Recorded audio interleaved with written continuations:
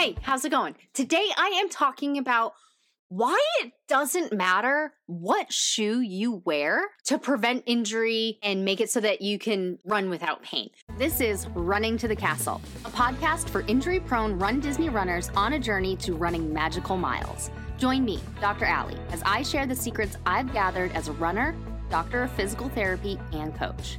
You'll learn the exact ways I get my clients to the castle strong without feeling broken or held together with KT tape as they cross the finish line. So I did an episode, I'm not sure what episode number it was, I will link it in the show notes. I did an episode talking about what shoe should you wear to prevent injury. And go ahead and listen to that episode. Of course, I'm biased. It's a great episode to listen to on my opinion on what shoe you should use. Spoiler alert, the shoe doesn't necessarily matter, but go ahead and listen because there are some points on what actually does matter and how to help you decide what shoe you should be wearing. But today I am talking about why that doesn't really matter and not why it doesn't matter, but what actually is causing somebody's pain when they switch shoes and how to avoid that pain so that they can run without the pain or injury. So in particular, at the time of recording this, I saw on a Facebook group that somebody says, "This is my longest run to date. However, this morning I'm having some knee pain. I just recently purchased a new pair of shoes and they were comfortable for about 4 miles and then started getting arch and knee pain. So I made a pit stop at home to change into my old shoes and finished out the rest of my run. To add, I wore the old shoes for a 9.5 mile run last week. No pain at all during or after." This particular person ran a half marathon on this day, 13.1 miles. So whenever I get a DM about this type of thing, or I see it in the Facebook groups, or I talk about it with my clients, my first question is always, how far did you run in those shoes? And then they give their answer, and their answer is always, no matter what mileage it was, or how much time it was always too much. So it's not the fact that you have new shoes and you're wearing new shoes, it's that you wore them too long. So typically when breaking in a pair of shoes, and listen to the other podcast episode that I alluded to earlier, the one that's going to be linked in the show notes. When you break in a pair of shoes, what you're doing is you're loosening up the lace and the covering at your toes. Basically, I compare it to taking a pair of jeans out of the dryer, and when you go to first put them on, they're really tight and stiff.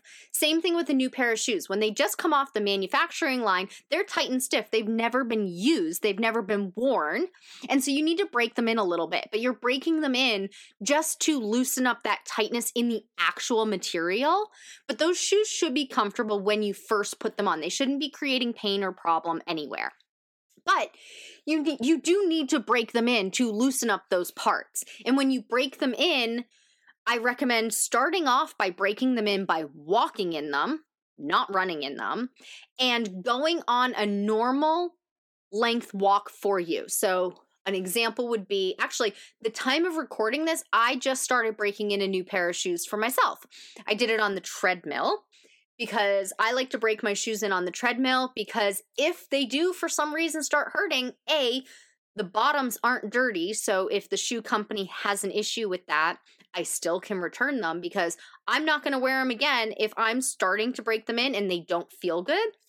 I'm going to return them, because there's always variations, even if you buy the exact same pair of shoe as you always do. There can be some variation. So I wear them on the treadmill so I can change them out if there's a problem. And I can control how far or how long I'm going for. So my normal walk is 2.25 miles. It takes me 45 minutes to do that outside. So I have a cap. I'm not going more than 45 minutes, and I'm not going more than 2.25 miles. Now you might say, well, Dr. Allie, my normal walk is 5 miles. That's too long. So I use the normal walk distance, and I use that in quotes if you're listening to this. I use that as a gauge because if you don't normally go for a walk, then you have no idea what your normal walk distance is.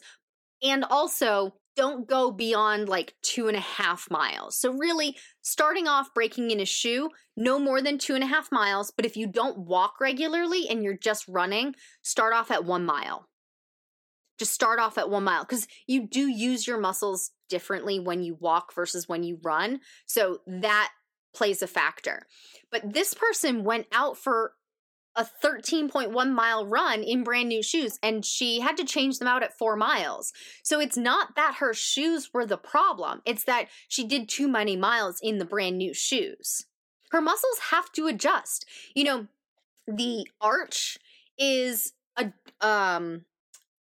molded to your foot, but that takes time. So a brand new arch in a shoe is not going to be molded to your foot. So that's going to adjust. So then it's going to cause the arch cramping or pain like this person had. And then she's going to run differently. Her shoe is built up more than what her old shoe is, so she has to adjust how she's running. Even if it's the exact same shoe, because it's a brand new pair, there's no wear and tear on the bottom of it. So automatically, because of that, her foot's going to hit differently on the ground. So then that can cause some knee pain. So how could she have improved this? Well, the next time she goes to break in shoes, she should run for just 1 or 2 miles if she's going to do that, and then change into her old shoes for the rest of it, or just wear the shoes for a 1 to 2 mile run or walk. My personal preference is a walk, but you can do it in a short distance run, and do that over a couple of weeks.